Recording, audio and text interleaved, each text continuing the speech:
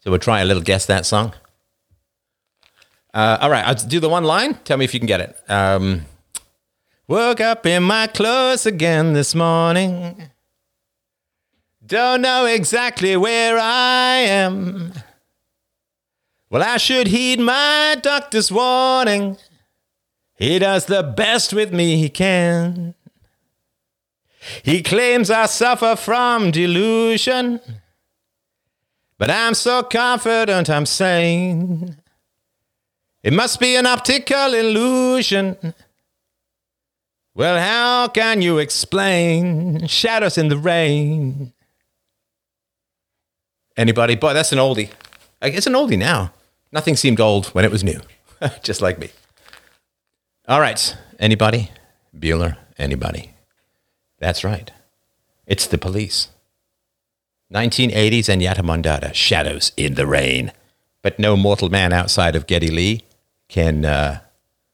Actually, Sting did two versions. So he did a version on one of his solo albums, and then he did, he did the original version on Zenyatta Mandata, which was pretty good. Shouldn't be any background noise. People should be muted by default. So, so listen, this show is for you. I guess a little bit of housekeeping to begin with. So I released a show on my Locals platform today. It probably will make its way to the feed at some point. And the basic argument is when they took God away from you, they gave you this delusion called romantic love in exchange. And it's a really satanic deal. And so the show is available for everyone. You don't have to subscribe or pay. freedomain.locals.com. I hope that you will check that out. If you are on freedomain.locals.com, you can also sign up if you'd like. I'd really appreciate that. You can sign up and support the show, and you get access to dozens of premium podcasts and my book, my new book that I just... Oh, here's a sad story. Penny wise, pound foolish. You all know that phrase, penny wise, pound foolish. Well, that's me. So this microphone, I got a nice new mic, a nice new amp and all that, and always aiming to improve the quality of the show. So anyway, I had a short XLR cable that went from the amp to the mic. And the cable was so short, like I have a computer in front of me here, right? So the cable is so short that if I want to use the computer, I have to unplug the microphone and move the microphone aside. I can't just move the microphone aside because the cable is too short. And so, I don't know, a week or two ago, I was like, I should get a longer cable. And it's like, well, I have a cable. What's the problem? It works. I just have to unplug it and so on. Tragic, man. So I did a really passionate hour-and-a-half audiobook reading. Now, an hour-and-a-half audiobook's all I can do in a day because some of the characters have really tough voices to do. And so it's a real challenge to do the vocals, so to speak. So I did an hour-and-a-half, really happy with it. I nailed it. Just got the passion, got the emotion and all of that. And then so... I'm recording the video of the audiobook, which sounds like an odd thing to do. I get it, right? But I personally, like when I love a song, I would love to see the video of it being created, like the video of the singer doing his thing or the drummer doing his thing or whatever. And so and also because I can have eye contact with the camera and eye contact with the camera like it's a person, because that's the best way to communicate. So I did eye contact with the camera. It really helps me to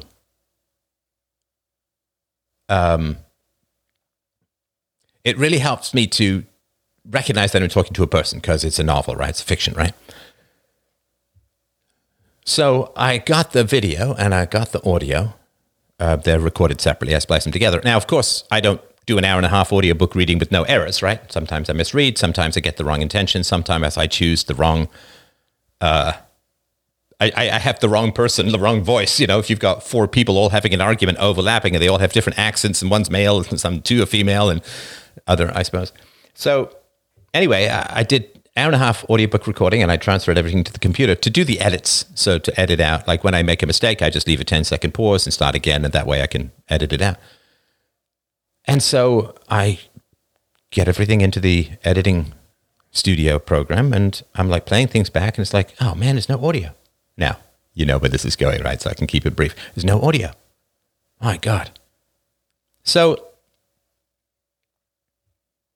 I like to check the audio settings. I reboot the computer. I make sure the output is coming, and then I move the microphone aside, and I'm like, that's funny. I don't remember unplugging that cord, but I'm sure I did. So anyway, long story short, turns out I'd recorded the entire hour and a half of the audiobook reading without the mic cable attached. But at least I saved myself $12. When you grow up poor, I don't know if you've had this, like when you grow up poor, it's hard to shake, man. It's hard to shake.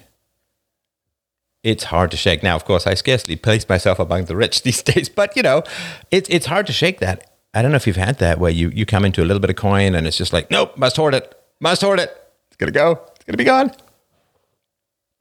But that was for the want of $12. But here's the funny thing. Though. I used to have this when I was writing on computers. Sometimes you would lose your writing, right? There'd be a problem, power failure. There'd be, something wouldn't save correctly. The floppy disk would mess up. But the funny thing is that I learned a long time ago that it's not like the universe is telling you to re-record it or anything like that, although I have had to do some re-recordings. I can do just about anything from an acting standpoint except the bland delivery of information, exposition, and so on. I find that very tough because I don't really know the emotional content to it. I remember when I played the doctor in The Elephant Man. He has a lot of sort of neutral speeches. Anthony Hopkins played him in the movie, and I've had so much trouble just having a neutral speech that delivered information to the audience without having any particular emotional intention or passion or, because I'm always like, well, you want to write about the peaks of passion in people's lives. So anyway, I did end up re-recording it, and interestingly enough, some of the characters were frustrated and angry, and I was able to use the re-recording to get the frustration and anger of myself into the characters, which is kind of what you want to do in the method style. When I studied acting, I studied sort of the Uta Hagen method to the method acting, right? You try and recall your own memories and adapt them to the character and so on. So although it was frustrating, it did turn out to be a better recording. So... Oh, yeah, somebody says it often happens that I decide to buy something and then spend hours hovering over the place order button because I feel bad about it.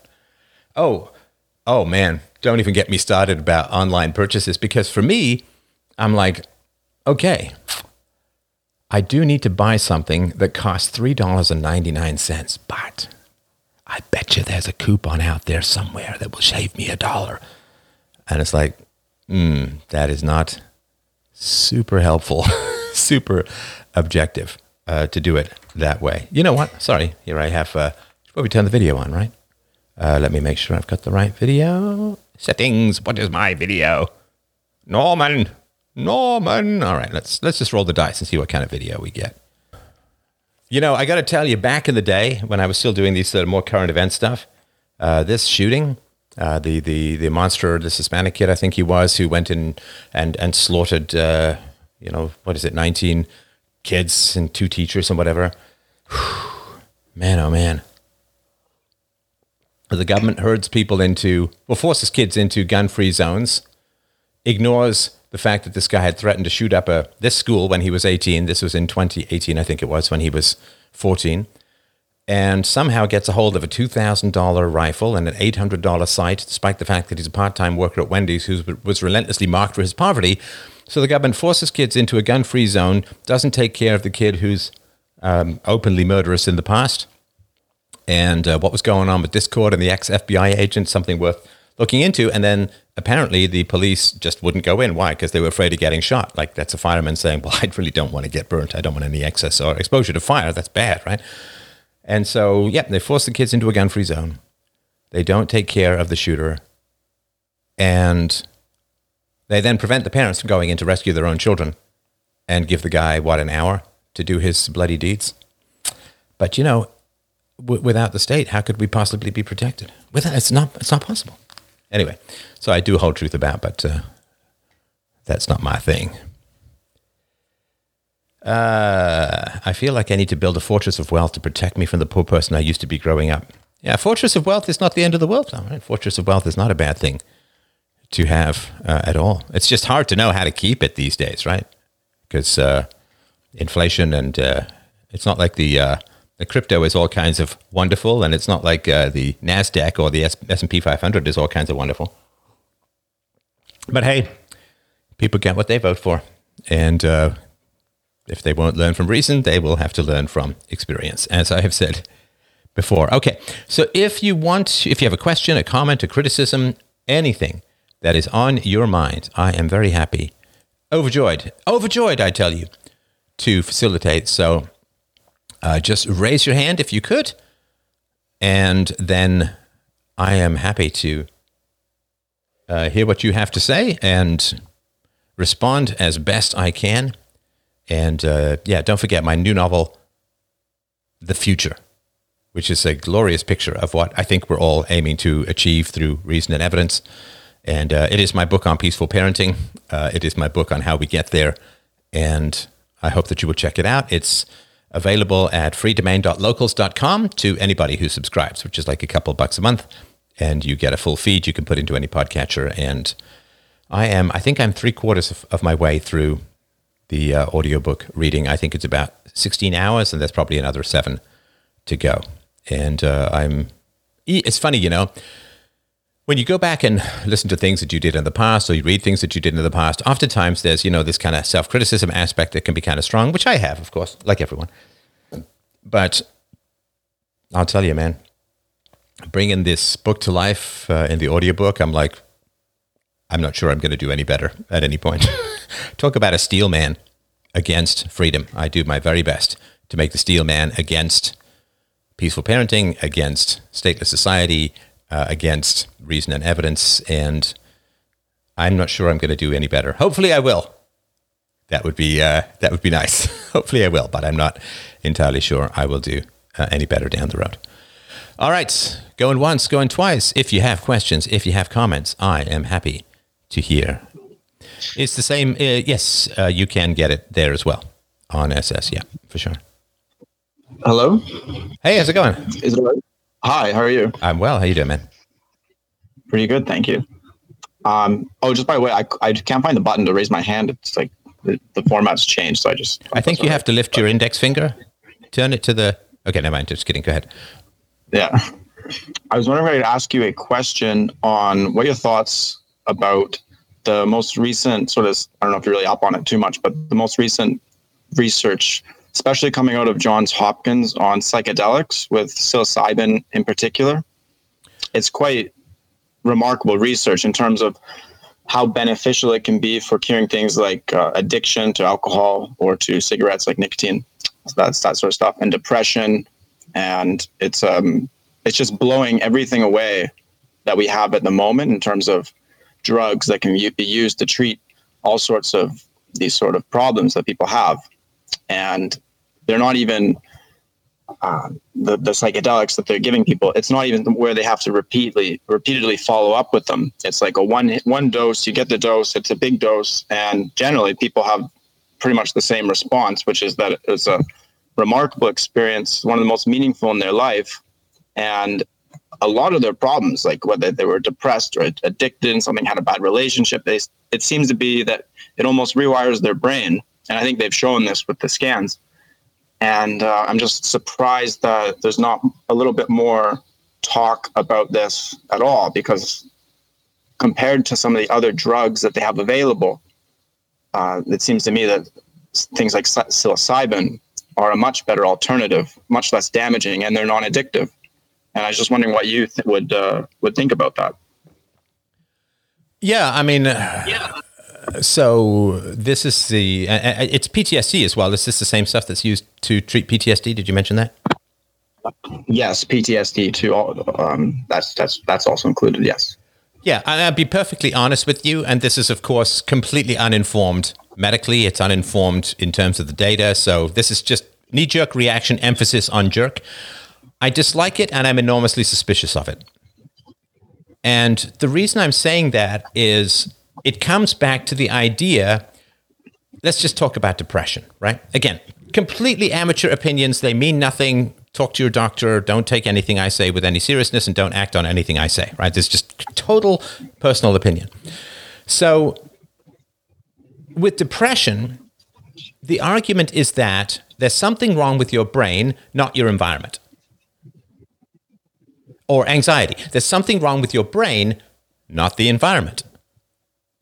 And PTSD is a separate category, so we'll get to that in a sec. So my concern in particular is that I think that when people are anxious, maybe there's something in their environment that makes them anxious. I mean, I've had, as you know, over the last 16 years, and before that, just in general conversation, I've had hundreds and hundreds of conversations, probably 1,000 or more now, maybe more than that, of people delving deep into the challenges in their personal life that manifest in emotional challenges like depression, anxiety, even suicidality, right?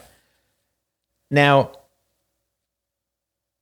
every single person, again, it's not science, just my opinion, and with some legitimate and genuine experience here in talking with people about these things, every single person that I've ever talked to who has some emotional dysregulation can, with reasonably simple questions, can find the source of that in their environment, and therefore their environment needs to be changed. In other words, if you have your hand resting on a hot plate that's on and slowly starting to burn your hand, do you take drugs to diminish the pain? Of course, the argument there would be, well, no, because the purpose of the pain in your hand is to get your hand off the hot plate. So if there are people who have this, to me at least, largely mythical brain chemistry imbalance, right? This is what they said about the psychotropics, right? Oh, there's a brain chemistry imbalance, a brain imbalance, and these fix that. And it's like, okay, can you measure the brain imbalance? Can you do a test for it? Can you find it? No.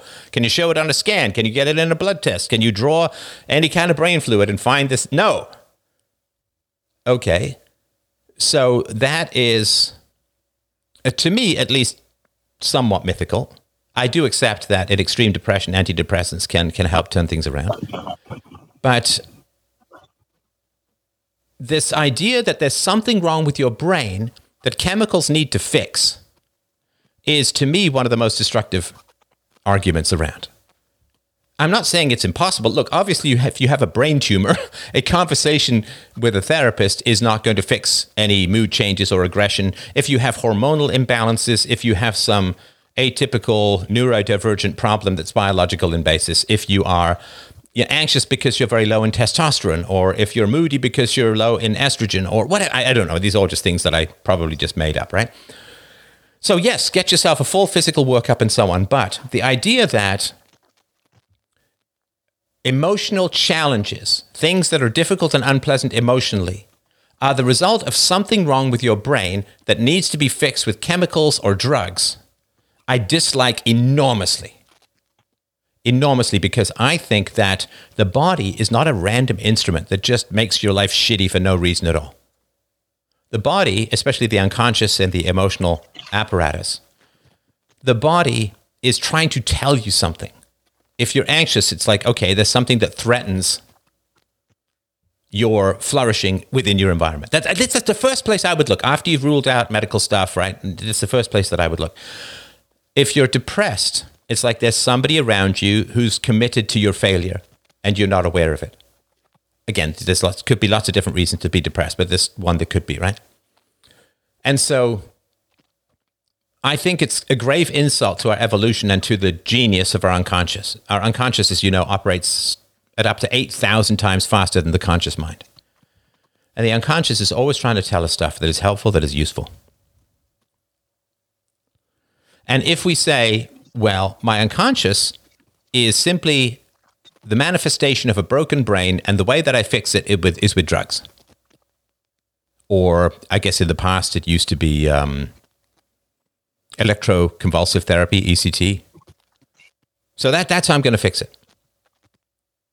Again, my approach, my history, my conversations with people has been, well, if you're depressed, yeah, it goes back to your childhood, and usually, almost always, the shitty people from your childhood, if they were shitty, are still in your life and still weighing you down and still causing problems and still undermining you and sabotaging you and draining you and exploiting you, and there's no amount of fucking drugs that is going to change that. But what it does is it covers up the symptoms.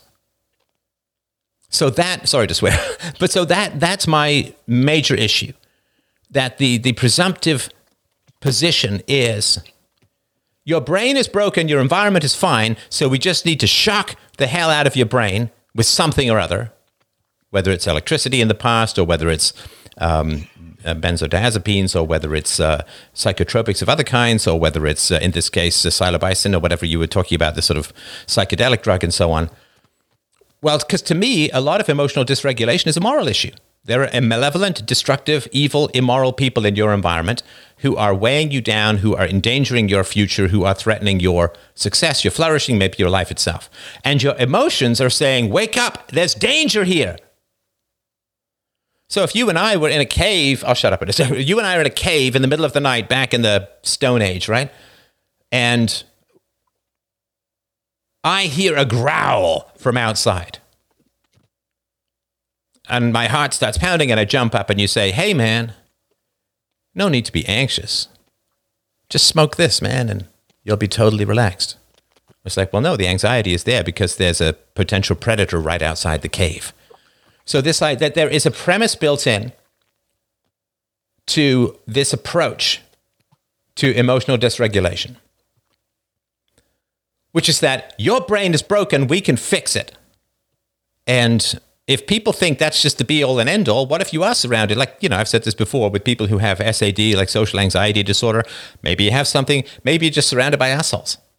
Maybe you do have destructive, irrational, anti-rational, manipulative, exploitive people in your life. Maybe you do have evil people in your life who are committed to your destruction, in which case drugging your sense of alertness, anxiety, and danger would entirely be the wrong thing to do. So I hope that makes some sense. Again, all opinion, but I'm happy to hear what you think of this.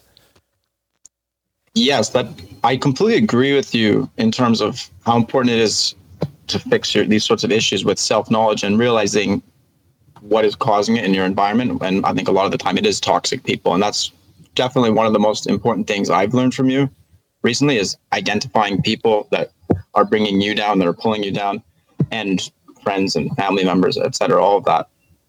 But I think that your description of the psychedelics is a little bit off because from my reading of it and my experience too, and I know people who've done psychedelics as well, and it's not it's not a comparable drug to something like. Oh, sorry, I just lost you. Is your audio back on? Yeah, I'm back. Yeah, sorry, go ahead. It's not like I'm sorry about that. It's not like a comparable drug to something like marijuana or an opioid or one of these sort of mood blockers. I think that what it does in a large way is somebody who's maybe not able to realize what's wrong in their life, but they have all these negative feelings associated with maybe there's bad people in their life and they're just too blind to see it or they're in denial. And I think a lot of the time when people take something like psilocybin in a large dose, more what happens is that they come to this horrible conclusion, and that's why it's quite a painful experience emotionally, of what's really causing the trouble in their life. So it's like almost like a fast track way to look at things with even more sobriety than you might have. Because a lot of people are going to listen to things like what you will say. And I think it's ridiculous not to listen openly, but a lot of people will listen and they'll be closed-minded and they'll just deny it. And like you talked about with these people during COVID, they have these defense mechanisms that go up and they don't know about them. And it's all sort of unconscious reaction. And I think that one of the things that these psychedelic drugs do, and not all the time, and it depends who's on them, obviously, but one of the things that they do is they kind of pull down these biases that you have so you can look at things in a more objective and honest way. And that has been my experience. I've tried them. That has been my experience with them. And it actually has led me to some very positive conclusion. Okay, so hang on a sec. So painful to get to too. Look, I hear what you're saying, and so that's a rather useless communication phrase. Like I couldn't respond if I hadn't heard what you're saying. Here's my issue. If you have not surmounted your own defenses of your own volition, using your own willpower, but you said, well, the only way I can break down my defenses to the truth is to get myself stoned to the orbit of Uranus, then you have confessed to yourself that your resistance, your defenses, your avoidance of the truth is far too powerful for you to overcome on your own. It is you cannot pierce your own defenses. And really what that means is that you can't challenge the self-interest that manipulative people have implanted within you. You can't do it on your own. You can't do it in therapy. You can't do it with resolution. You can't do it with morality. You can't do it with willpower. You need the drug in order to combat the destructive impulses implanted in you from other people. And I think that weakens you. Like, I mean, look, if you have something super heavy to lift, you get a jack or a forklift truck or something because you say, well, I can't lift that on my own. So if you can't be skillfully guided to the overcoming of the defenses you have against the truth, in other words, the avoidance of the truth that is implanted in you by others for whom the truth would interfere with their exploitation of you, if you say, well, I really need to get injected with this or smoke this or whatever to take this pill, then you're saying other people in my life are so strong that I can't possibly overcome their negative or destructive or evil influence over me without a bucket load of drugs. And I think while it might give you some temporary relief and it might give you some insight, my concern is you've just planted a big stake in the ground saying, I can't do it unaided. That's a good point. And I definitely wouldn't advocate that as the sole method to self-knowledge, or as even a viable one for all people.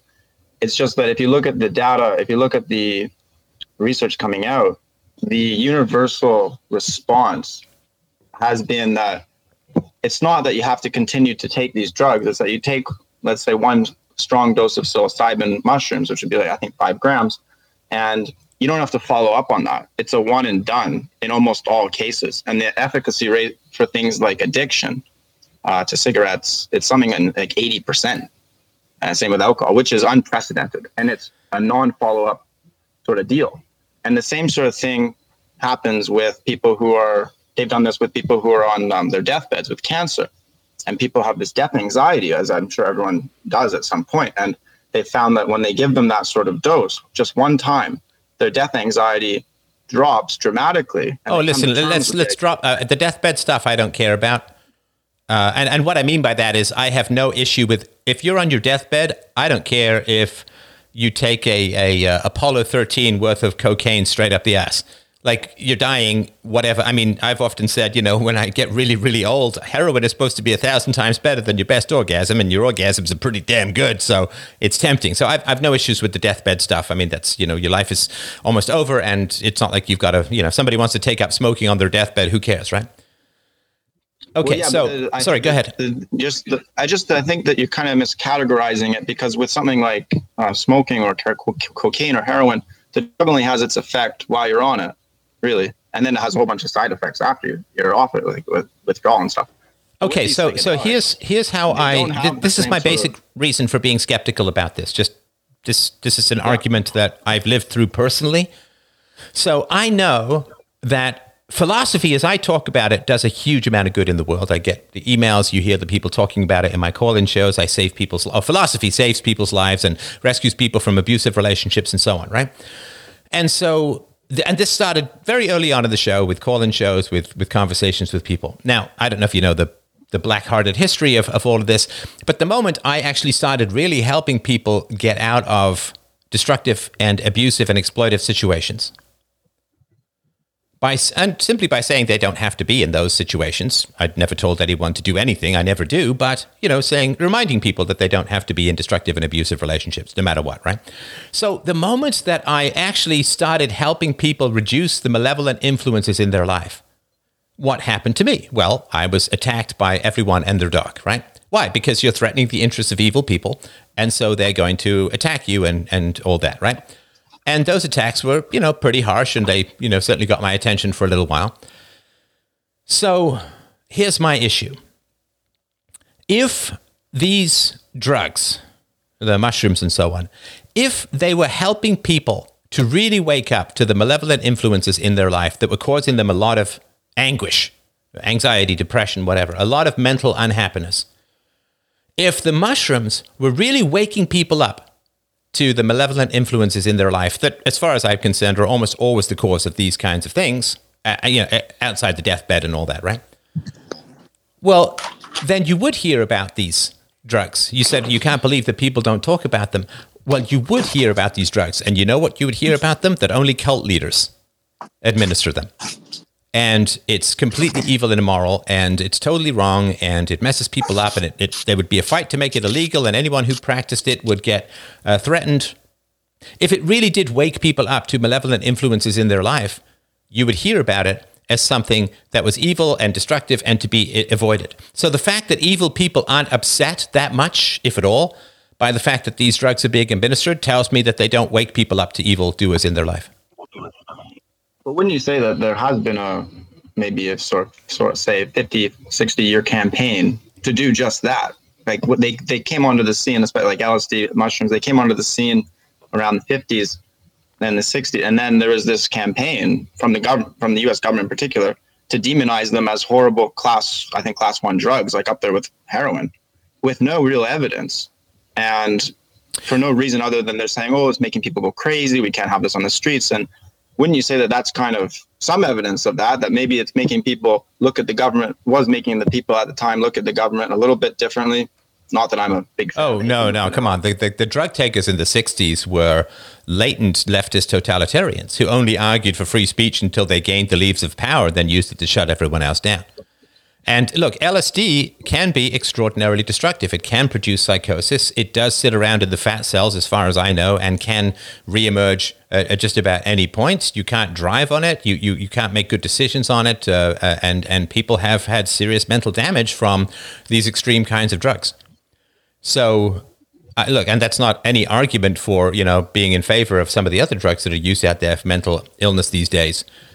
And I'm not a fan of the war on drugs. The war on drugs is immoral. Taking drugs is not a violation of the non-aggression principle, but they do mess people up.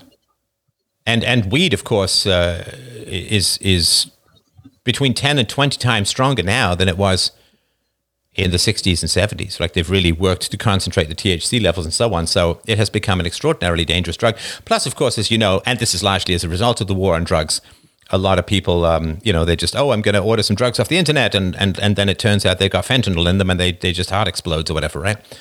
So there has been a certain amount of demonization. Some of that demonization, though, is because these drugs can be extraordinarily dangerous and can, mess up people's lives. In particular, I would say, not necessarily the psychedelic properties, but because it alleviates the symptoms of being surrounded by malevolent people without waking you up to your need to not interact with malevolent people.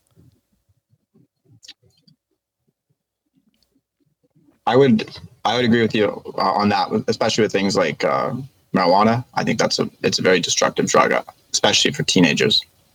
But it's just in my experience and what I've been reading about, especially from Roland Griffiths at Johns Hopkins, I don't think that that it's legitimate to put psychedelics, in particular psilocybin. I don't want to get into acid and all that because they don't really do much on that. But I wouldn't put that in the same box as marijuana. And I just ask, maybe look empirically at the evidence, and then I see what you're saying, and I actually agree with pretty much all of it. But it is pretty powerful empirical evidence in terms of the positive impacts it's having in the laboratory settings. And they're doing this very carefully and incrementally.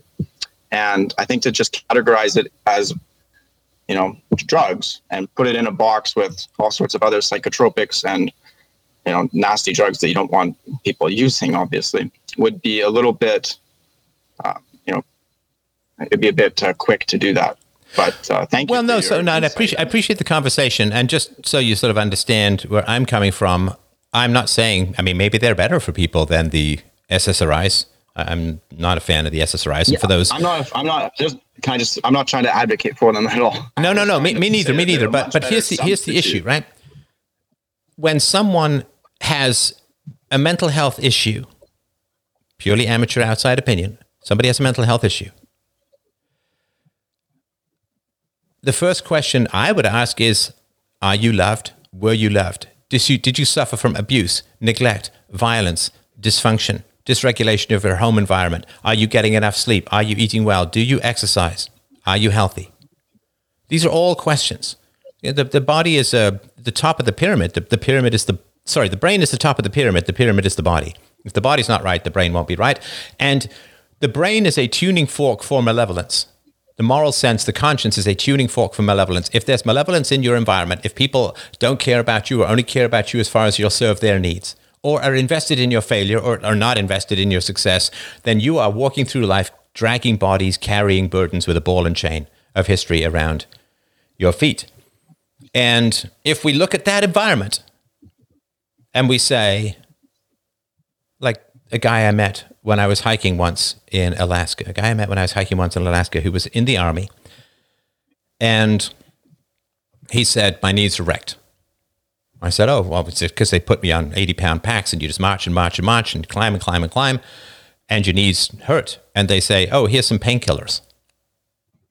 And you just keep marching, and your knees, they buy and burn. They just use and destroy, use people up. So if a man is carrying an 80-pound pack that he doesn't have to carry, and you say, take these painkillers, then he's going to find carrying that 80-pound pack a lot easier. A lot easier, right? And so if he's finding carrying that 80-pound pack a lot easier, he's much less likely to shrug it off. So if your emotional dysregulation is caused by evil and malevolence in your environment, that continues. If that is the case and you mask the symptoms, then you're actually perpetuating the abuse. That's my concern. Now, if somebody does have a physical issue, yes, deal with the physical issue. If their life is surrounded by wonderful, positive, healthy people and they're still anxious and depressed and this stuff helps them, fantastic. I've never heard of such a thing, and I'm not saying it's impossible. I'm just saying it seems kind of unlikely. All right, well, listen, thanks for the question. I will look into the data more, and I'm certainly, look, I have no doubt about the positivity of your approach and the fact that you want to help people, and I'm very glad that you brought the topic up, and I appreciate it, you bringing it to the audience as a whole. And I'm, since you asked my sort of feedback and response, I have no opposition to these things on principle, in terms of like if they do help people and so on, but if there's no moral element to the treatment of mental dysfunction, I think it will miss the park. It will miss the solution more often than it will hit. All right. Thank you very much. Let me just go back here to the caller queue. So funny, hey? They kept asking Trump about, well, you've been endorsed by Q. Wasn't Hillary endorsed by the Communist Party? I don't think anyone really brought that one up too much, but that's wasn't. Trump should have said that. Why aren't you asking Hillary about the communists? It seemed to be a little more dangerous than Q. But all right, raise your hand if you would like to chat, and I am all ears for you. Yes, sir. Hey, Stefan. Welcome back. How you doing, friend? I'm doing great. I would like to debate with you the role of magic systems in stories. Now, a claim that you've been making is that, magic often represents madness, right? Yes. And after researching literary theory for a very long time, I've reached a different conclusion. Now, first, I'd like to discuss, why I think stories matter, right? Now, in my research on philosophy, what I've concluded is that philosophy is often too abstract for a lot of people to ingest directly. I believe that stories, what we do is we abstract out patterns of behavior, put them into characters, and have them acted out. And that this is the reason stories have value. So I believe that in a well-written story, magic systems are a visual metaphor for a particular concept the author is trying to explore. And that in this way... That's a tough thing to abstract. And if you could give me a concrete example of how that fulfills what you're talking about. I'm an empiricist, so if you can toss my aging brain a few examples, that would help. Okay. So the most powerful model of philosophy that I've come across in my research comes from the TV show Avatar: The Last Airbender, which is heavily influenced by Eastern philosophies such as Hinduism, Buddhism, and Taoism. Is there anything that we could share? I don't know anything about that show other than I think it was an M. Night Shyamalan movie that I never watched. Is there anything that would be a little bit more, anything I've done a review on, or anything Frozen or any Harry Potter or Star Wars or whatever? Well, for example, Okay, why don't we talk about Batman then? Because this is something I've been thinking about lately, and I've been watching one of the shows anyway. But Batman is not a magical character, is he? No, but one of your arguments against superhero stories in particular is a notion that you need superpowers to be a hero. But he doesn't have superpowers. He's other than money. Yes, but his rogues gallery do. Do they have superpowers? No, there's no magic in I don't think, is there? I mean, there's technology that seems kind of magical, but that's sort of like Star Wars. But I'm not an expert on the Batman universe, but it's not magic in the way that, Frozen is, where women can create ice bridges out of boobs or something.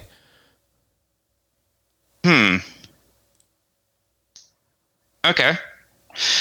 One of my favorites is, Lord of the Rings. I really loved the video that you did on how the One Ring represents sophistry. Mm-hmm. And how, something I mention every now and then to people is about the tragedy of Boromir, and how the idea of we can take this weapon and use it against our enemies and achieve virtue that way ends up being a tragic failure. And everyone who tries to use the ring for a good purpose becomes twisted by it. And how the story itself is a way of expressing that the thirst for power, or particularly the use of sophistry to gain power, will corrupt and destroy you. Okay, so I mean, there's two layers of madness in stories. I'm not saying that like it's a fact. Let me sort of make the case. So there is a normal environment with magic in it. So Frozen would be an example of some vague Northern European, Denmark or whatever it is, right? Some vague Northern European country where there's a whole bunch of not magic, and then there's magic, right? Harry Potter would be an example of a normal world, right? The aunt and uncle that he lives with under the stairs, that's like a normal world of non-magic, and then there's magic in it, right? Okay. And so that to me is certainly closer to the madness thing, because you have a normal world and then there's magic. Now, Lord of the Rings is a sort of separate category in that Lord of the Rings is a world with magic in it that is seen and understood by everyone, right? So the Dursleys or whatever it is, like the Harry Potter's aunt and uncle, they don't see the magic. And it's very much an exception. It's sort of wound into the fabric of the world. But in Lord of the Rings, everyone has a magical cloak or a magical sword or a magical ring, and magic is everywhere. And there's even Gandalf with his in the Shire when he does his fireworks. There's all these things that couldn't possibly be done, and you need the wizard to make the fireworks. So, in a world, boy, don't I sound like a movie announcer? In a world where, but in a world where magic is part of the universe, everyone accepts it, then it's not any individual's madness that would be the case. I mean, the case with Harry Potter is that, Harry Potter is a violent, evil child who murdered his parents, does violence against his cousin, and therefore ends up in an institution, and his belief that he's in a wizard school is just part of his florid psychosis, because there's a non-magical world, and then there's a magical world that's very separate from it, and there's very little crossover between the two. Something like Lord of the Rings, where magic is embedded and throughout the entire world, like the Force in Star Wars, is like a magical element that is sort of wound into the universe and everyone accepts, and therefore it's less likely to be a direct expression of an individual's madness. Maybe the writer's madness, for sure, but the individual's madness is less expressed in a world where it's not, in a sense, magic, but just deviant physics or alternative energies, or like the Force, right? Nobody really explains it. It binds the universe together, like whatever that means, right? Some sort of 50 Shades of Grey bondage, electronic whiplash or something, right? So I don't want to sound like I'm using sophistry here, but I would divide the presentation of magic into it's an extension of physics that everyone understands and accepts versus it's something that there's a real bifurcation. There's the non-magical world, and then there's the magical world. And if in those situations, it's much more likely that it's madness. So again, we can still talk about Lord of the Rings stuff, but I just wanted to sort of divvy that a bit. Okay. But it seems to me that you're insisting that this, with Harry Potter, that is the interpretation. Well, no, interpretation by its very nature is an interpretation. Interpretation is I mean, I did English literature at the university level for a couple of years. So interpretation is you can make a strong case for, but the proof level is at the level of civil, not criminal, right? It's preponderance of evidence, not proof beyond a reasonable doubt, because you can't ever directly establish that your theory of what's going on in the novel is absolutely true. Even if the writer completely agrees with you, the writer could be wrong, because so much of writing is inspiration and unconscious and so on, right? Or divinely inspired, if that's your take on it. So no, I wouldn't say that this interpretation of Harry Potter is the absolute truth about Harry Potter. I think it's a way of framing what's going on, because I really don't like the people. I mean, sure, you've noticed this as well. The people who tend to get more into magical universes tend to be less empowered in their real life. There's something that's vampiric about magical universes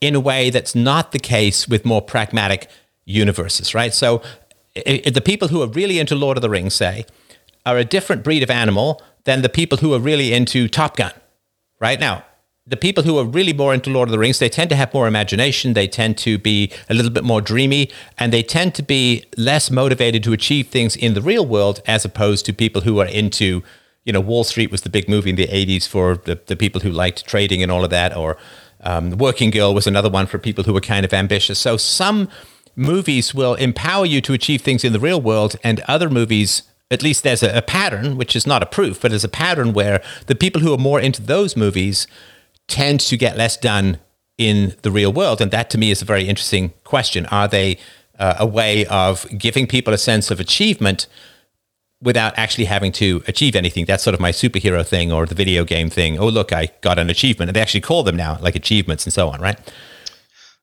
Right. So they're using achievements or interactions in a virtual world as a substitute for achievement in the physical world.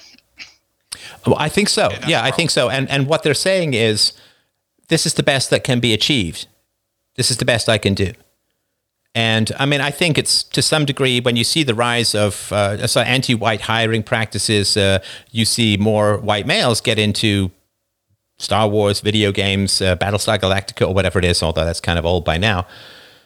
And I think it is because for some people, you can't find a woman, you can't, because the quality of women is diminishing, you can't get a job because maybe you're a white male, you can't get a house because immigration and limited supply is driving the price up too much, so I'm just going to finish Elden Ring, whatever it is, right? So I think there is that aspect of things.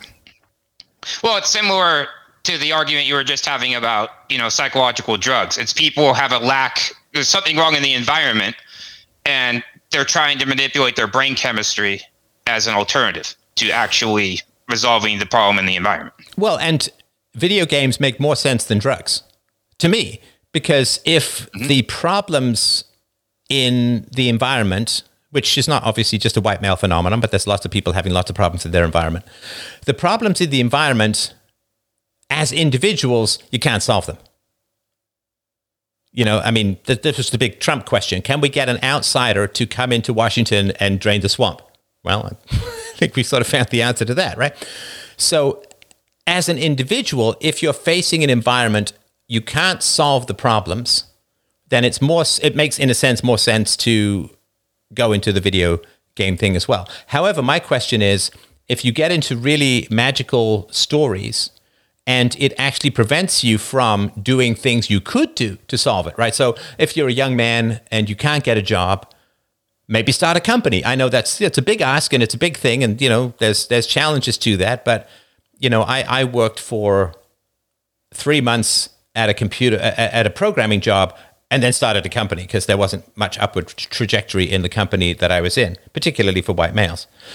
So I guess if you get stopped in the world and you can't move on finding your success in imaginary worlds, okay, that's whatever, right? That's a decent substitute, right? But if finding achievement in the alternative worlds has you push less to achieve in your life when achievement is still possible, and I think that it is, I think then it becomes more vampiric. Okay, that makes sense.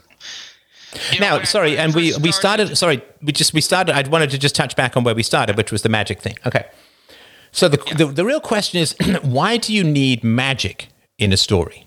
Right? Why do you need magic in a story? Now, the general theory about Lord of the Rings is that, of course, it was written by somebody who'd suffered in World War I, who was watching the world convulse and destroy itself in World War II, and that what happens in the Shire at the end with Saruman's orcs is an analogy for what happened towards the end of the war in England. And right, so this was an analogous way. And of course, when you watch the movies and you see the ring and the power the ring has in battle at the beginning of the first movie, and you see the shockwave going out, it absolutely looks like a nuclear blast. And I don't think that's an accident, right? Because weapons got so powerful with Hiroshima and Nagasaki, weapons got so powerful at the end of the Second World War that they conform to that Arthur C. Clarke dictum that any sufficiently advanced technology is indistinguishable from magic. Like the idea that you can drop a bomb and destroy an entire city is truly stunning to people, right? And, the ring, also you could look at that as the orbit of the electrons that sort of fuel the nuclear power and so on. So he could have written a story, and I did write a story about World War I to World War II and the problems in society. It's called Almost. You can get it at almostnovel.com. It's free. So I, in a sense, wrote the live version of Lord of the Rings. Like I wrote the version of Lord of the Rings that J.R.R. Tolkien would have written if he hadn't been a fantasist, so to speak, because he was talking about power and corruption and degradation and the fall of a society. And so was I, but I was using the real world. He was using Middle Earth. So the question is, why have magic in a story? Well, magic is exciting. Why is magic exciting? Why, what did Harry Potter have to do to earn his powers? And the answer is nothing. He just had to be born, right? He had these extraordinary powers. And you see this all, what did Superman have to do to gain his powers? He just had to be born on Krypton and transplanted to Earth, right? So what did he do? At least Batman, I don't know. He didn't inherit the money. He made it, right? So at least he's sort of like Elon Musk with a belt pack or something, right?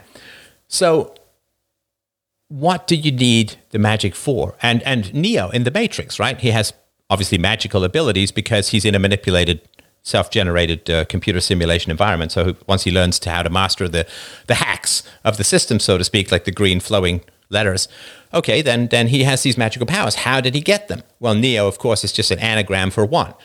Neo is the one, right? It's just another way of saying Neo. So that's my sort of fundamental issue is when you have a story where somebody has these powers and they did not earn them. And the same thing is true of Luke Skywalker. He has this power of the Force because of his father, because of the lineage and all that, right? So when you have someone who just has these powers, it's exciting. Like Wonder Woman, when she, in the new Wonder Woman, where she has the bracers and she just has these incredible powers, and it's exciting for sure. The question is, why is it exciting? One of the movies that I saw when I was, and it influenced me quite a bit, as it did many people in terms of exercise, was the movie Rocky, like the original Rocky with ex-porn star Sylvester Stallone. Now, Rocky was interesting because he was a loser and a violent guy and a criminal who then, and the training sequences are kind of legendary and they're very famous. Bill Conti's theme, there was incredible stuff. And you saw this guy going from, pudgy criminal loser to like lean boxing guy.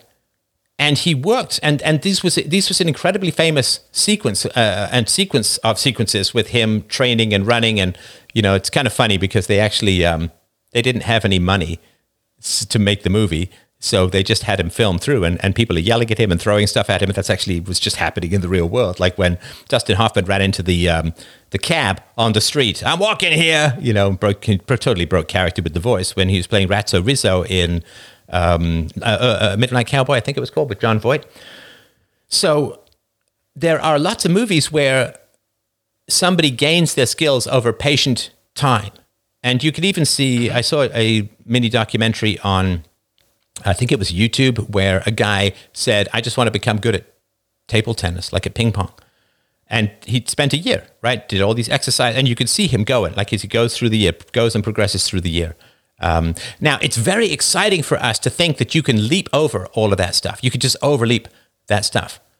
that you don't have to work for it. It's just going to happen to you.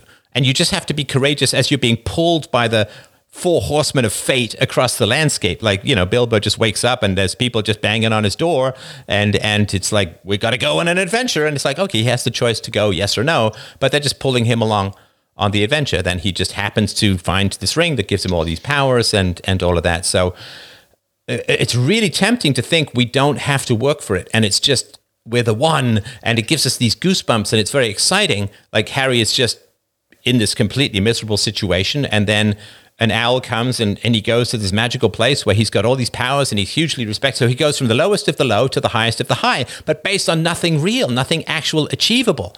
What do you say? What do you say to kids who are being abused and beaten and locked in the stairs? Wait for the owl. Well, that's not going to help them. That's not going to fix anything, right?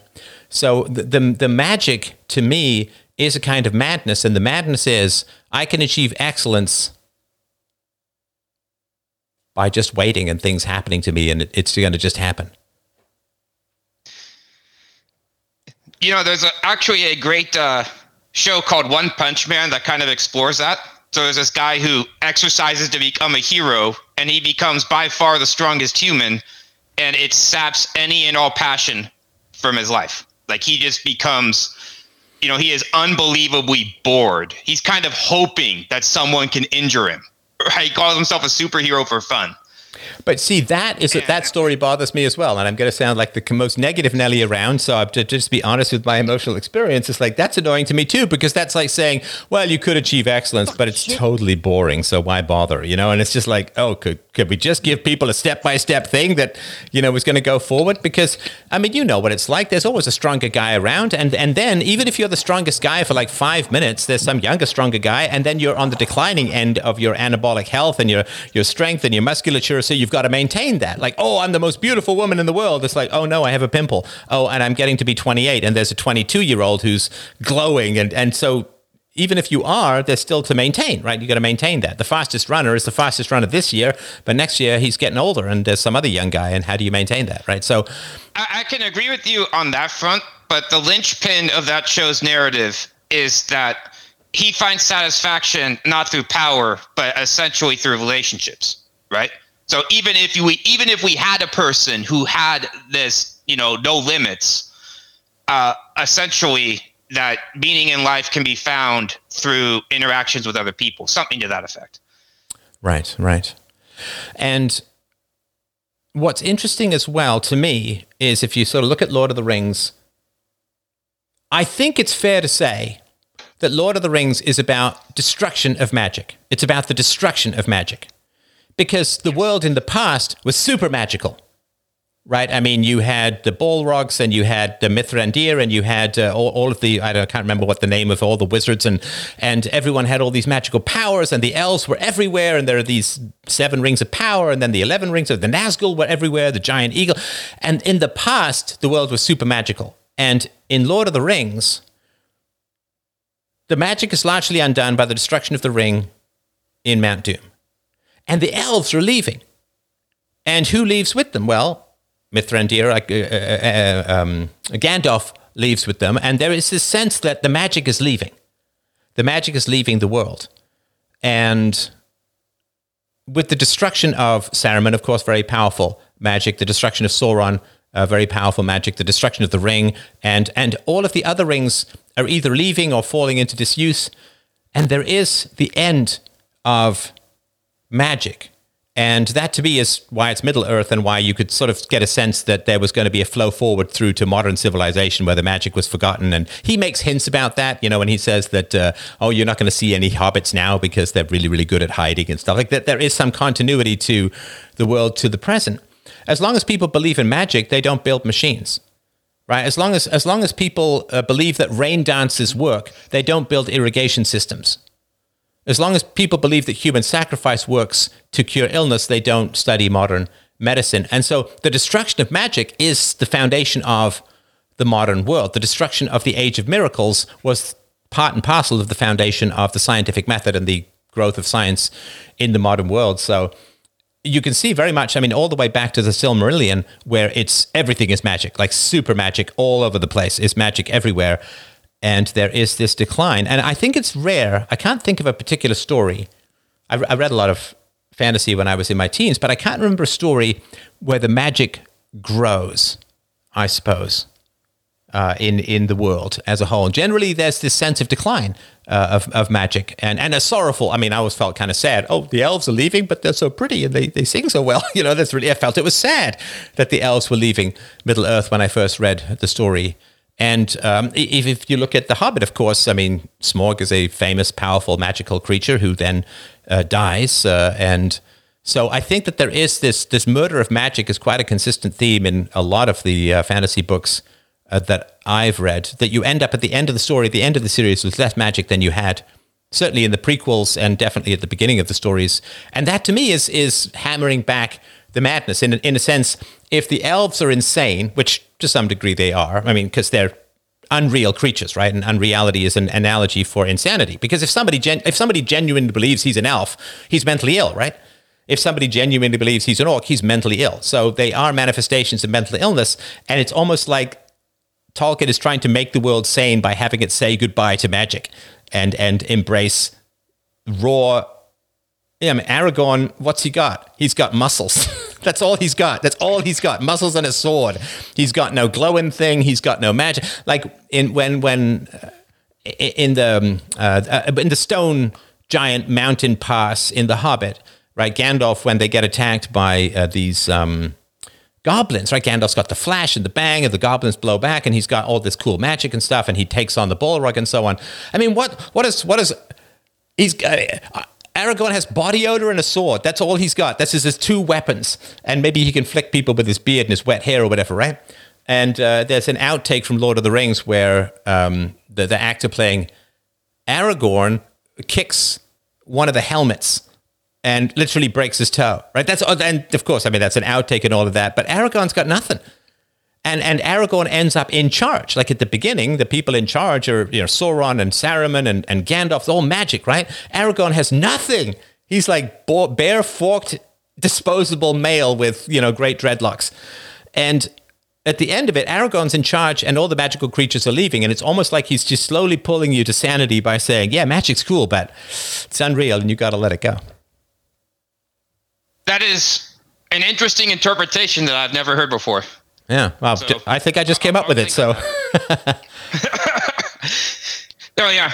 I mean, you could also interpret it as a sort of longing for the past that, I mean, we're seeing a lot of that recently of, the modern world sucks and we're longing for this magic that's gone now. Oh yeah, you've seen these memes, like they'll show something from the 50s, right? And it'll be like a guy with his wife and 3 kids and a car and a nice house, and it's like, this guy worked in a factory.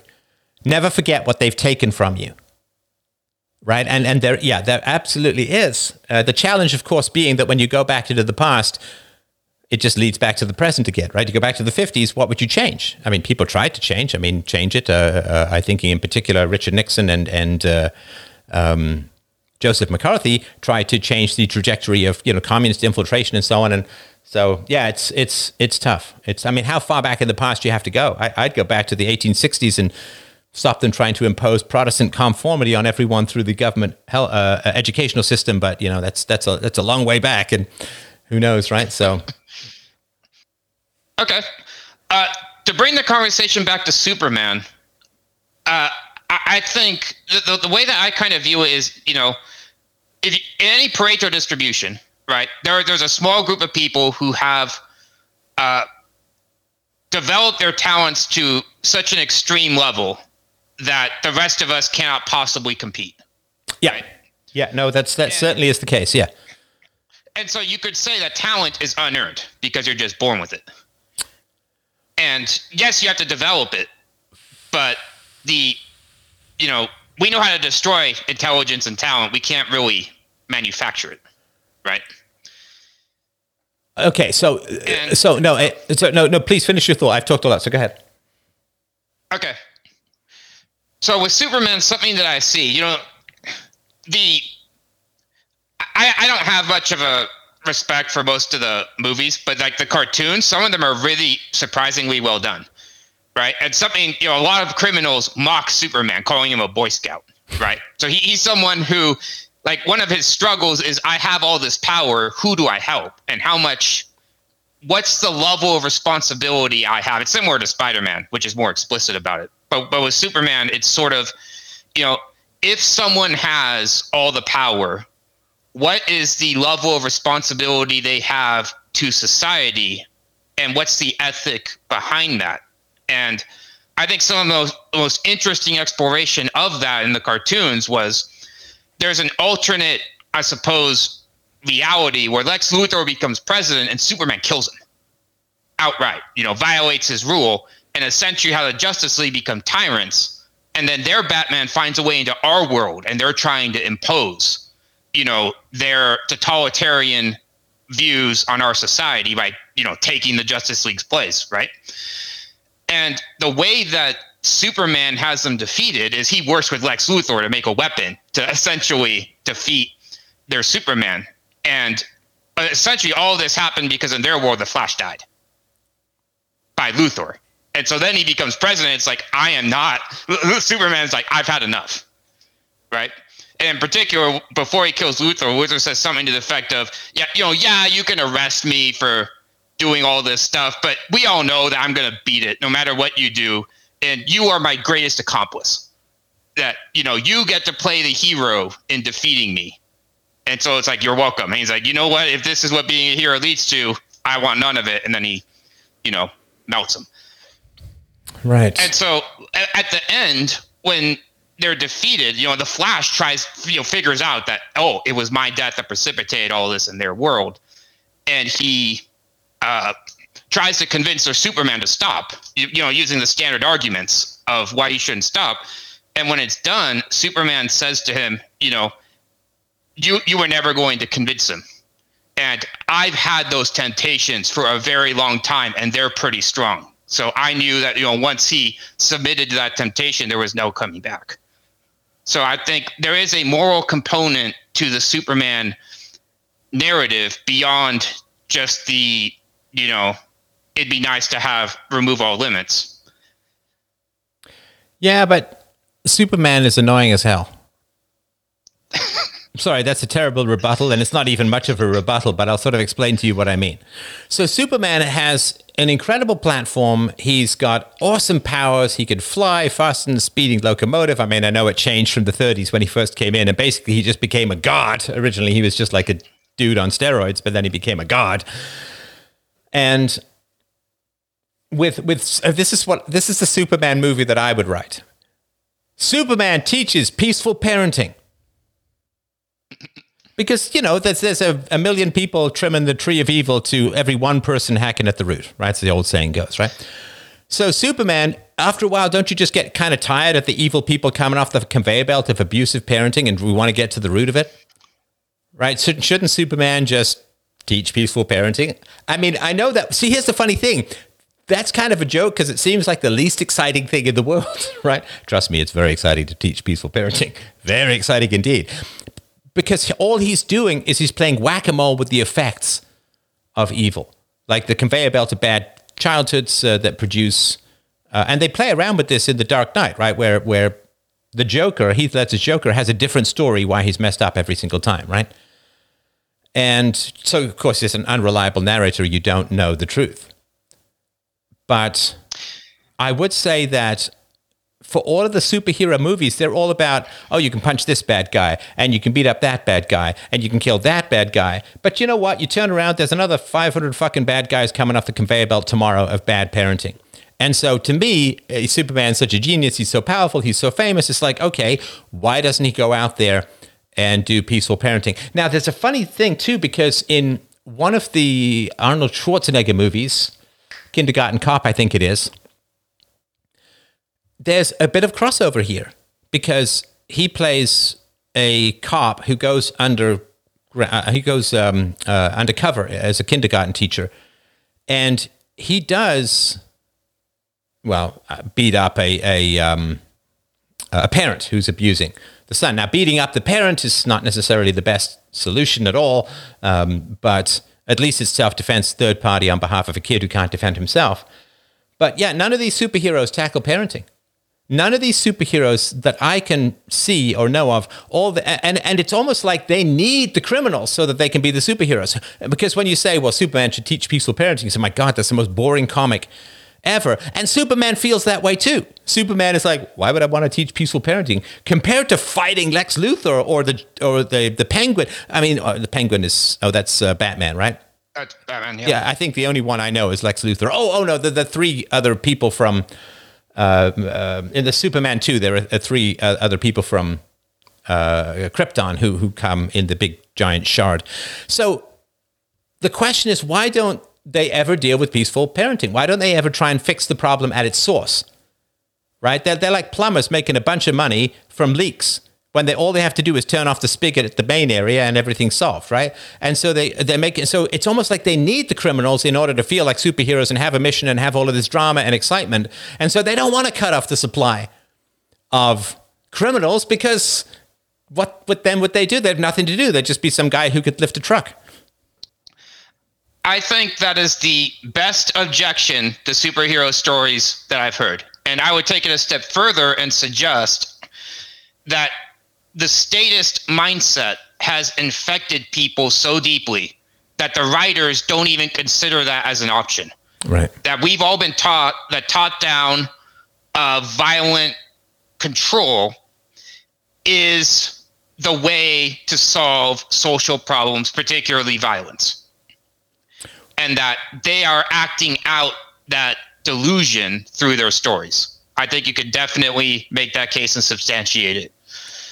And yeah, so they certainly, because it's always the mayor begging Superman or Batman to fix something or do something and save the city and so on. And it's like, and this is why these stories, and of course, the never-ending story, right? It's like, hey, I beat this bad guy. Oh, it's like that Moe and the drunk guy from The Simpsons. You know, he throws him out of the tavern, turns around, he's back in the tavern, and it's like, yeah, okay, can we do something to stop the conveyor belt of bad guys? Is this nope? Just because I like because they need the bad guys. I mean, this is the Jungian thing, right? That the hero and the villain are two sides of the same coin, the criminal and the cop, right? Does the cop really want to get rid of the criminals? Well, certainly not in the last shooting, they didn't. Right, so this is what's annoying about Superman. It's like, you could solve this very easily. And why don't you? Because you like the drama, you like the fight, and you need the villains. And that's a problem. Because he needs the villains and is addicted to the fights, children have to continue suffering. Yes, and one of the most chilling presentations I've heard you do was one in which you argued, through brain scans, we can identify child abuse anywhere. Yeah, easy peasy. peasy. Stop child abuse in its tracks. And in fact, the state, it's not that they exist to hunt down criminals, it's that they create criminals so that they can hunt them down and justify their existence that way. Well, it's the argument that the people who own all the horses don't fund the motor car. Like, they don't fund the development of the motor car. And yes, the people who protect you from criminals have zero incentive to end the production of criminals, because that's the market that drives the demand, right? That's the supply. The supply of criminals drives the demand for the state. And so they have no interest in getting rid of, that'd be like a restaurant developing a pill to eliminate hunger. And to, like, one pill would feed you and taste better than a restaurant meal. Restaurants would never, ever invest in that, in the same way that slave owners didn't invest in labor-saving devices. So yeah, expecting the state, but the superheroes are outside the state, right? But can you imagine, this is back to the previous caller talking about the psychotropics, the psychedelics and psilocybin and all that to help with this. Okay, well, can you imagine if there was a Superman comic where Superman very clearly identified abusive habits, put kids through the adverse childhood experience score, and talked about voluntary family relationships, and you don't need to spend any time with abusers? Can you imagine the response of the abusive parents to that comic? I think go thermonuclear. You'd be able to see that outrage from Jupiter. And that's another reason why they don't do it, right? I mean, if you're a reporter, do you really want to try and figure out who was on the Epstein flight list and who was on the Ghislaine Maxwell client list? Or do you want to say toothpaste is racist? It's like, well, it's pretty easy to figure out which one's safer and less challenging to do. Okay. Yeah, I agree that a direct interpretation of those stories is definitely dangerous. That you can stop crime with a, I guess, superior police, superior military, superior force, right? Because when you abstract it out, that's what it can represent. But I do think an indirect interpretation could still be useful. So, for example, with Batman's Rogues Gallery, I've started noticing that each one kind of represents a different vice that keeps a different what? Going vice. Vice, yeah. Oh, like the 7 deadly sins? So, well, no, not that's not the model I would use to describe it. It would be like, Joker represents the philosophy of Cain, of someone who slays their own ideal and who wants to watch the world burn as a way of punishing God for the existence of being. That's something Jordan Peterson talks about quite a bit in his lecture series on the Bible. Penguin could represent like entitlement, right? Because his family lost their fortune because they were foolish in how they spent their money. And he feels, the world owes me. I am owed the success my family used to have. And so I'm going to steal what I'm owed. Because, as you pointed out in ethical discussions, if someone steals my bike, I'm entitled to steal it back, right? Because it was originally mine. So if society owes me, then I'm entitled to take it, right? Mr. Freeze would represent grief, right? He lost his wife and kind of went off the rails as a result of that. Riddler represents the intellect and how his ego, the ego of the intellect tends to fall in love with its own designs. That's the other thing Jordan Peterson talks about a lot. And how, if he surrenders his ego, he could become a productive person, right? And so for that reason, even though the direct premise is definitely screwed up, I think there's alternative interpretations that are more abstract that people can still find useful things out of. Right. Okay, I appreciate the comments. I think we got other people who want to chat. Always a great pleasure to chat with you, and we will get going on that other thing that we talked about before, and we'll get around to it. I just have to finish my audiobook first. All right. Thanks so much. I wanted to mention something just before we get to the next caller, which I had talked about with. I think you can undo your video. That'd be great. I talked about this with my daughter today, of all things. So we were talking about how unstructured play for kids is one of the roots of developing empathy, and the fact that kids have so little unstructured play these days is one of the reasons why kids are not developing empathy in the way that they used to. So knowing that unstructured play helps develop empathy doesn't really give us the answer as to why that is the case. Why does that happen? I think the answer is, I don't know, but I think the answer is, and hit me with the why if you did have lots of unstructured play as a kid. Hit me with the why in the chat if you did have that kind of stuff going on when you were a kid.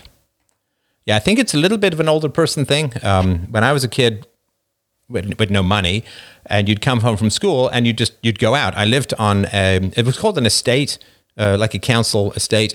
There were a whole bunch of apartment buildings, some wife beater T-shirt inhabiting welfare guys down in the back bungalow row, and you would go out of your apartment, you'd go down the stairs, you'd go out into the estate, and there would be kids. And you'd find someone to play with. It was easy, right? There was always a game going on. But there was always a negotiation about what to play, right? Do you want to play this? And there were different ages, of course, so you had to have something that accommodated the younger kids but was still interesting to the older kids. And sometimes we'd spend as much time debating what we should play as we did actually playing something. But what was interesting about that is that I said to my daughter, look, there's no such thing as a leader. There's no such thing as a leader as a singular category. This thing does not exist at all. No such thing as a leader, because everyone is a leader and also a follower. So I guess I'm the leader of this show, right? Don't have a boss and so on. But I have to follow what's interesting to you guys. Why I do these call-in shows, because I want to know what's interesting to you and what, where I can apply my abilities to help serve you the best, because without you, I'm nothing, right? I need people to listen. I need people to support and donate the show, which you can do, of course, at freedebate.com/donate. So I am a leader and I'm also a follower. Now, how did I learn how to become a leader and to become a follower? Well, through unstructured play as a child. So when I was, if I wanted to play soccer and somebody else wanted to play war, who wins? I can make my case, he can make his case. Now, everyone's aware, if you've got, if you want to succeed in getting your way and all of that, which we all do, that if I win this time, I got to not win next time. Because if you just constantly want things your way, you just get called bossy. Who made you the ruler of us? Who voted you king, right? Like, we did your thing last time, let's do my thing this time, right? So you have to be a leader in that you have to try and get your way to play the game that you want to play, but you also have to be a follower in that you have to subsume yourself to the will of somebody else.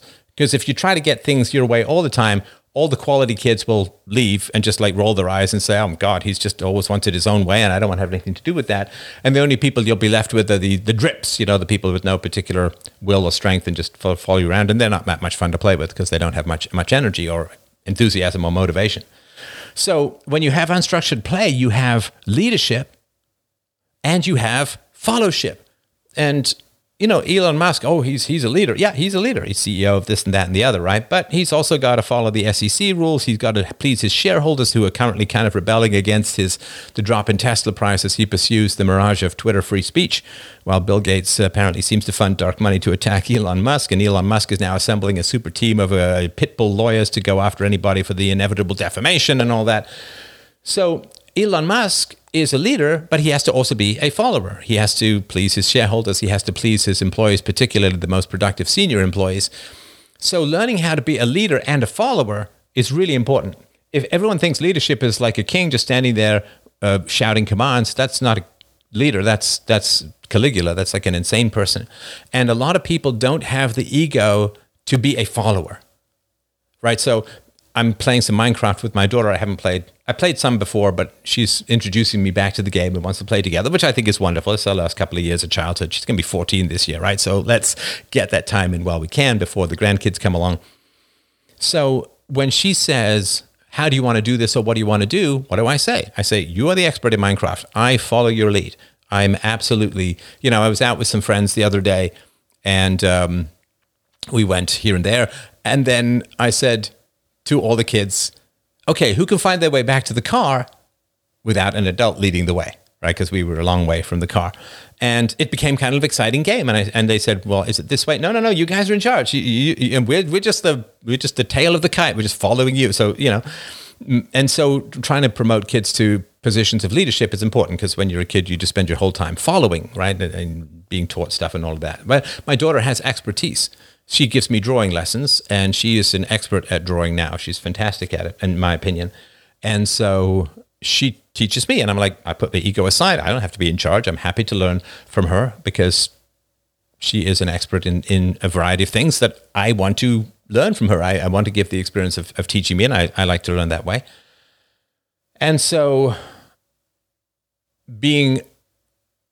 learning or knowing how to be a leader and how being a leader always involves being a follower at the same time, juggling those two roles. You get your way, and same thing in a marriage, right? If you're the kind of guy who always wants to get his way in the marriage, you're either going to marry a woman who is so absent she's going to strangle you in your sleep, or somebody who's just going to get frustrated and angry and drop you, right? So you get your way, and it's a pendulum, right? You get your way, and then you have to let the other person get their way. That's the basic empathy thing. And these things only work in voluntary relationships. And the most voluntary relationship is unstructured childhood play. Unstructured childhood play.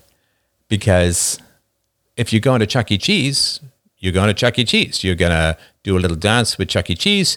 You're going to do some video games. You're going to crawl around in the tubes. You're going to have some pizza. Actually, I like when my daughter and I used to go to Chuck E. Cheese, I really liked it's a good salad bar there, man.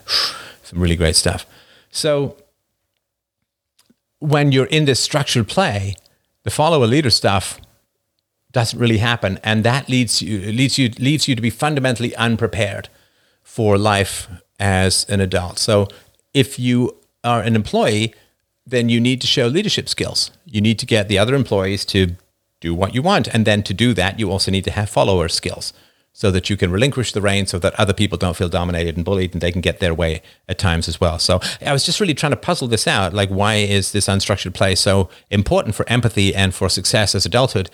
And the fact that I was talking about this with a friend of mine just today, actually, which was, when you were kids, you just went out and played. You'd be miles away in the woods, you're catching frogs, you're building forts, you're doing all this kind of stuff. And then for me, my mom had this big ass cowbell that she'd ring out the side, out the window of the apartment. We lived on the second floor. As I remember crawling over the garage just to go into a room where she'd lock the TV because I wanted to watch some shows where she was out. And so my mom would and you just listen to the cowbell or the old thing you play out there till the streetlights come on, right? And this has made parenting way more expensive because we all had to do stuff for free. Like my friends and I, when we were broke in our early teens, we all divvied up and we all bought one book of Dungeons and Dragons, right? We bought the Player's Handbook, we bought the Dungeon Master's Guide, we bought the Monster Manual, and then later we got the Fiend Folio. And then we bought the Caves of Chaos, and we played that for a long time to where I lost my first dwarf, Sereg, to that son of a bitch of a Minotaur. Oh no, Bugbear. And then we finally managed to defeat the Minotaur. So we had to do that because we had no money. And so in Dungeons and Dragons, the dungeon master is kind of a leader in that they're describing the world, but also has to be a follower in that the people have to enjoy your dungeon. They have to find it interesting and challenging and realistic and engaging.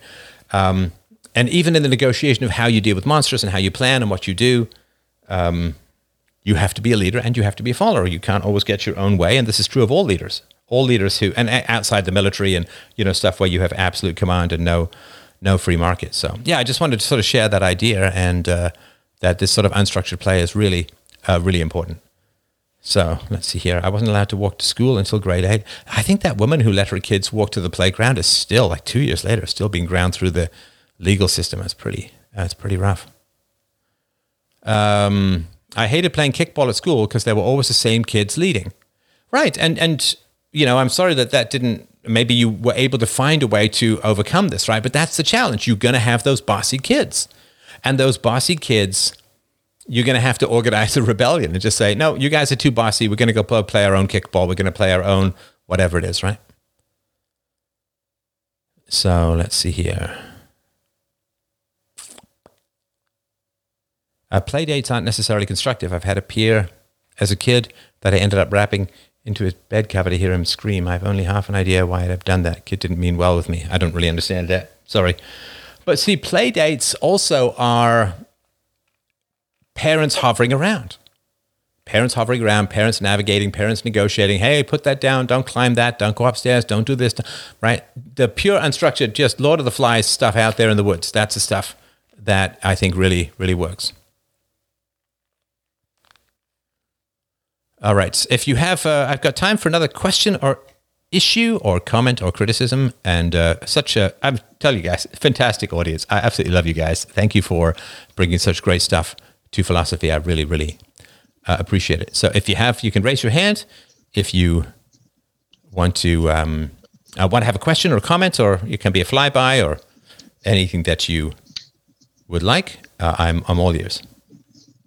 Hey, Stefan, can you hear me? Yes, I can. How you doing, my friend? Awesome. Long-time listener and donor. Thank you so much. So, I'm wondering if you've ever heard of this book called The Origin of Consciousness and the Breakdown of the Bicameral Mind by Julian Jaynes. I certainly have. I have not read it. No, my roommate when I was in college, and we're still in touch, was he ended up with like 2 PhDs, and he taught me a lot about biology and all of that. So he was a fan. I think he explained it to me once 30 years ago or more. And so I know Richard Dawkins has said, it's either genius or insane. I can't figure it out. But no, I've not read it. So if you want to give an exposition and tell us what it's about, I'd appreciate that. Excellent. Okay. So the main idea is that up until basically the end of the Bronze Age, sometime during the Bronze Age collapse, people were mostly unconscious. And then after that period, they became conscious. And he gives a lot of evidence for it. And, I could go into that. But I'm just wondering if you have enough to go on there to comment about it or not. I'm so sorry. My apologies. I completely gapped out there for a second, and this very rarely happens. And so I kneel before you in abject apology. Could you just repeat that last sentence? Okay. All right. So the idea is that before the end of the Bronze Age collapse, people were basically they lived unconsciously. No, I got all of that. It was really honestly just the last sentence that I missed. So sorry. Go ahead.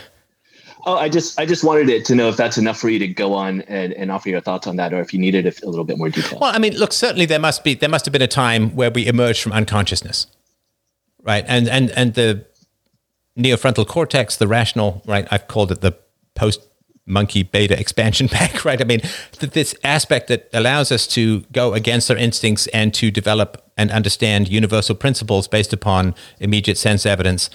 It's incredible, right? I mean, it's an incredible thing. It's really, we're the only ones that do it, and abstract language concepts and so on. So yeah, this emerged out of something. And generally I have found that the less intelligent people are, the more they are run by their unconscious. And I remember years ago watching an Ann Coulter presentation on some priest's show where she was talking about the destructive impact of single mothers. As statistically, she brought all the statistics and all the data and so on. And then in the audience were all of these single moms who say, well, I'm doing a great job. My kid is doing really well and blah, blah, blah, and you're wrong. And it's like, and she would, well, that's nice, but the data is the data, right? It's not about you. And there are a large number of people, like a surprising number of people. And you ask them this theoretical question, right? You ask them this theoretical question and you say, if you hadn't eaten today, what would your experience be? Now, if I ask you that question, I say, okay, if you hadn't eaten at all today, how would you feel? Hungry. Hungry, yeah. You'd feel hungry. You might feel tired, a little grumpy, a little hangry or whatever, right? But you wouldn't believe the number of people out there, and they're probably not in your circle. They're not so much in my circle, but it's a huge number of people out there. You ask them, if you hadn't eaten today, how would you feel? And do you know what they say? They say, no, but I did eat today. Mm-hmm. And you say, no, I know that you ate today. But imagine that you hadn't eaten today. If you hadn't eaten today, how would you feel? They say, no, I ate today. Look, I had oatmeal for breakfast. I had 2 eggs for lunch. I had pizza for dinner. I did eat, so I don't know what you're talking about. No. If you, like, they can't get it. They literally cannot get the theoretical. They could use language. They could, but they cannot get the theoretical. And it's really important to remember that this is a lot of people out there in the world, right?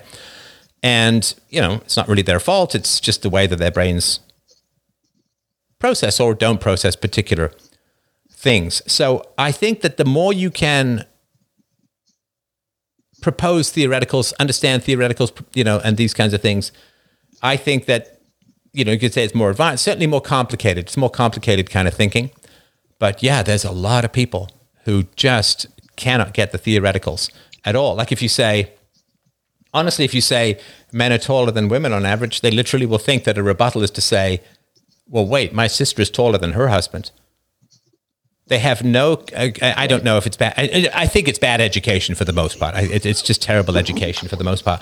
But they just can't get theoreticals. Like if you say, wow, it's really bad if you're ill and you don't know it because you're going to spread the disease more. And it's like, okay, now we have a vaccine that completely suppresses your symptoms, but still allows you to spread it. And then most people would say, logically we'd say, well, isn't that the worst case scenario, that you have an illness, it's asymptomatic transmission is the worst thing ever. Then why are we having a vaccine that suppresses symptoms, but still we can transmit things? Isn't that like creating, like asymptomatic transmission didn't turn out to be a real thing much at all. At least in the studies I've seen coming out of Wuhan, that they did like 500,000 people. I couldn't find a single instance of asymptomatic transmission. But for sure, if we accept everything they say about the vaccines have created asymptomatic transmission. So, but they can't process it. Or the seen versus the unseen, right? Like, this is the big thing in economics, right? So I talked about this way back at the beginning of 2020, saying we are going to end up with much more damage from the lockdowns than we do in terms of lives saved, right? Because you're basically suspending all healthcare, and people are going to get depressed. Alcoholics are going to get more access to alcohol. People are going to work from home. They're going to gain weight. They're going to get sick. The people are going to be stuck with their abusers. And so for me, it's like, oh, that's very clear. But what they hear is they say, people hear, well, lockdown will prevent the spread of viruses, save this many lives. And but on the other hand, there's no unseen, like we spent $5 million to create 100 government jobs. Wow, that's great. We're up 100 jobs. And they don't see all the jobs that weren't created because the $5 million were taken from the hands of the capitalists or the entrepreneurs or whatever, right? So, sorry, go ahead. I wanted to try and point you in a little bit different direction, just because. No, please do. This is your convo. I'm just rambling, so go for it. Okay, so you used to do these dream interpretations. Yeah. And I really love those, and I miss them. I would love to hear some more. But the reason I asked you about this book is because I'm just wondering what you think about the idea that in the past we used to have maybe a more direct connection to the unconscious or the subconscious, and that maybe dreams are kind of a remnant of that older way of thinking or existing. Well, I think that's undoubtable because, I mean, you see animals, you can see them dreaming all the time. Cats chase mice in their dreams and dogs bark and chase things in their dreams. So a dream is a form of dress rehearsal for things. And I think that the conscious mind is the softest aspect of the world, of the human mind. It's the part that gives us the greatest power. And of course, it is our greatest weakness. I say, of course, like that's an argument. So let me just very briefly make the case. So have you ever had it where you're uncertain about the moral quality of someone in your life, and you find yourself talking in and out of a good or bad opinion of them based upon things you remember or something they said or maybe something they did in the present? You say, oh, well, I thought that was not such a great guy, but he did this good thing, so I guess he's all right. And then he does a bad thing. You say, oh, well, that was pretty bad. Maybe he isn't such a good guy. And then, so you can talk yourself in and out of that. But where I think the real moral radar is in the unconscious. Now, I think if you have something like UPB or religion where you can really process and analyze these things and get feedback, but the identification of evil generally is like a goosebump or a negative feeling. There's a great description in Tender is the Night by F. Scott Fitzgerald of an evil guy who comes into a party. And I think we've all been around these kind of people at one time or another, where just like, wow, that is a black soul. Like that is just a guy who just nothing good really is ever going to come out of. Or if it does, it's just lured you into something really bad. And so I think that evil people have a great desire to push us up into the neofrontal cortex, into the seat of reason and analysis and language, because then we're a lot easier to manipulate. Whereas if we're down in our instincts and our gut and our lizard brain, we're a lot harder to manipulate, which is why I think ideology tends to separate the conscious mind from the unconscious mind. Because in the conscious mind, you can say something like, the communists would say something like, well, we can just have a new kind of human being, a completely new kind of human being who's ideological. A guy who, like Boxer the horse in Animal Farm, is just going to work and no profit and no advancement. They're going to work for the good of all, and we're just going to have a completely new kind of guy. And the way that we're going to organize humanity is according to class, not the way that we evolved, which is according to proximate genetics, right? Our family and our tribe and all of that, right? So we're just going to scoop out the unconscious completely. We're just going to replace it with an ideologically perfect human being. And there's not going to be any genetic in-group preference. There's not going to be any sense of profit or loss. There's not going to be any sense of ambition or reward or punishment, or maybe punishment, but certainly not any reward. Like if you work harder, you get more money, you get more resources and all that. So if you say that to the lizard brain, right? The lizard brain is like, bullshit. Well, come on. Don't be ridiculous. You can't just take out 3 billion years of evolution and replace it with a copy of the Communist Manifesto. That's never going to work. Never going to work. Because the lizard brain doesn't respond to propaganda. The lizard brain doesn't respond to sophistry. It doesn't respond to ideology. Ideology is all up in here where we can talk ourselves in and out of things. Yeah, maybe we can just create a new Soviet man, a new communist man. Everything's going to be perfect and wonderful and great. And we can get rid of self-interest, and we can get rid of working for advantage, and we can get rid of genetic proximity preference. And, all it's going to be wonderful, right? And it's the same thing with diversity to some degree, right? So the gut and the instincts is, if you get people out of their head and get them sort of into their body, and this is one of the great things that happened to me in theater school, was I did a lot of movement classes, a lot of dance classes, a lot of Tai Chi, a lot of physical training classes. Like, it pounded my brain down into my body and had me really work much more with my instincts than, my hyper-conscious British empirical mind would ever have really pursued. So I do think that the bifurcation between the conscious mind and the unconscious mind is a great wedge issue that evil uses to separate us from our instincts, because our instincts are used to sniff out evil in a very positive and powerful way. But evil can talk us into and out of a whole bunch of things at the top of our heads that our spine and our guts and our balls would never accept. And I think that separation is pretty tragic. Yeah, I mean, and look how quickly it showed up. Sophistry was a thing, 300 BC, 400 BC? Well, I mean, I think it's been around as long as we've had this language brain, but yeah, it certainly was very clearly identified back then. Yeah. And all I had. All of the things where we say, I can define who I am. I can put a different label on myself, and I can redefine who I am, which is happening in a wide variety of spheres in the West in particular at the moment. So the lizard brain says what? No, you can't. No, you can't stick a label called apple on an orange and it becomes an orange. Oh, it becomes an apple. You can't stick apple on an orange, you can't just change the label of something and think that you've changed its essence. Because the Aristotelian approach is that the concept is derived from the essence of the thing.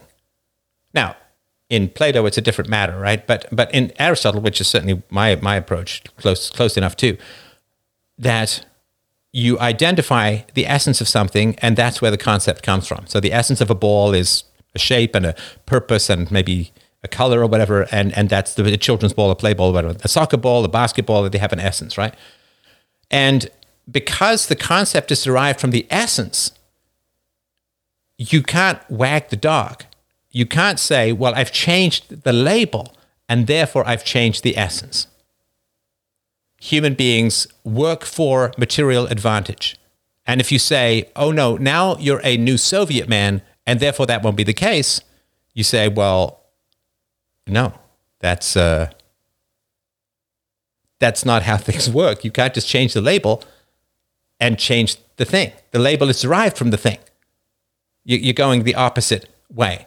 I mean, if you call something round a square, you've just made a mistake. If you say that 2 and 2 make 5, you've just made a mistake. You can't just redefine it and so the belief that you can use words to completely redefine basic reality. Well, this is back to magic, right? That you have magical spells, you magic words that you can speak, and then you can turn a man into a horse. You can shoot a fireball from your fingertips. You can create an earthquake. You can summon the rain through your language. That's madness. And it used to be very clearly delineated and defined as madness. If there's some guy who says, I'm Napoleon, and he's not Napoleon, some guy in the modern world says, I'm Napoleon or I'm Jesus Christ or whatever, well, they're not Napoleon because Napoleon is dead, and they can be short and they can dress in a funny sideways hat and put on a military uniform and put their hand inside their jacket pocket or jacket gap between buttons. They're not Napoleon. And the idea that you can call yourself Napoleon and dress like Napoleon and become Napoleon, that's a sign of mental illness. And we have this whole thing now where you can just use the language and you can just redefine anything, and anybody who doesn't accept your redefinition is just a horrible person who must be destroyed. Well, that's the aggression that's implicit in mental illness. In mental illness, there's lots of illnesses that aren't aggressive, but mental illness, in my experience, I know that sounds bad, mental illness in the experience of the people I've had who are mentally ill tends to have an extraordinary amount of aggression to it, in that there is a demand that you go along with whatever definition is occurring. And if you don't, you can be attacked. And that's very dangerous. It's extraordinarily dangerous. All right. Well, thank you everyone so much for a wonderful and delightful evening of talking philosophy. I like this platform. It's very, very good. So I hope that you will stick around. freedomain.com/donate to help out the show. And also, yeah, if you have dreams, bring them in. It's been years since I've done a dream analysis, and I love them. So if you have a dream that you're stuck with that's particularly repetitive and negative, we can unpack it and liberate you from that, as I have done with myself on a number of occasions. So yeah, freedomain.com/donate. If you want to get my free novels, you go to almostnovel.com. World War I, World War II, England and Germany, great historical sweep epic novel, and a modern comedy set in the software field and the music industry. You can go to fdrurl.com/TGOA, and my historical novel, England, 18th century, French Revolution, you can go to justpoornovel.com. So yes, check out those books, and I would really appreciate you sharing that link and let me know what you think. And for my latest novel that I'm in the process of reading, you can go to freedomain.locals.com, sign up, and all will be yours. Somebody says, loved the Just Poor stuff, really insightful. Yeah, so really, I was going through a lot when I wrote that book, and I poured it all in, so I hope that you will find them enjoyable. And thank you everyone so much for the continued honor and privilege of being in this conversation. Have yourselves a fantastic evening. Lots of love from up here. Talk to you soon. Bye.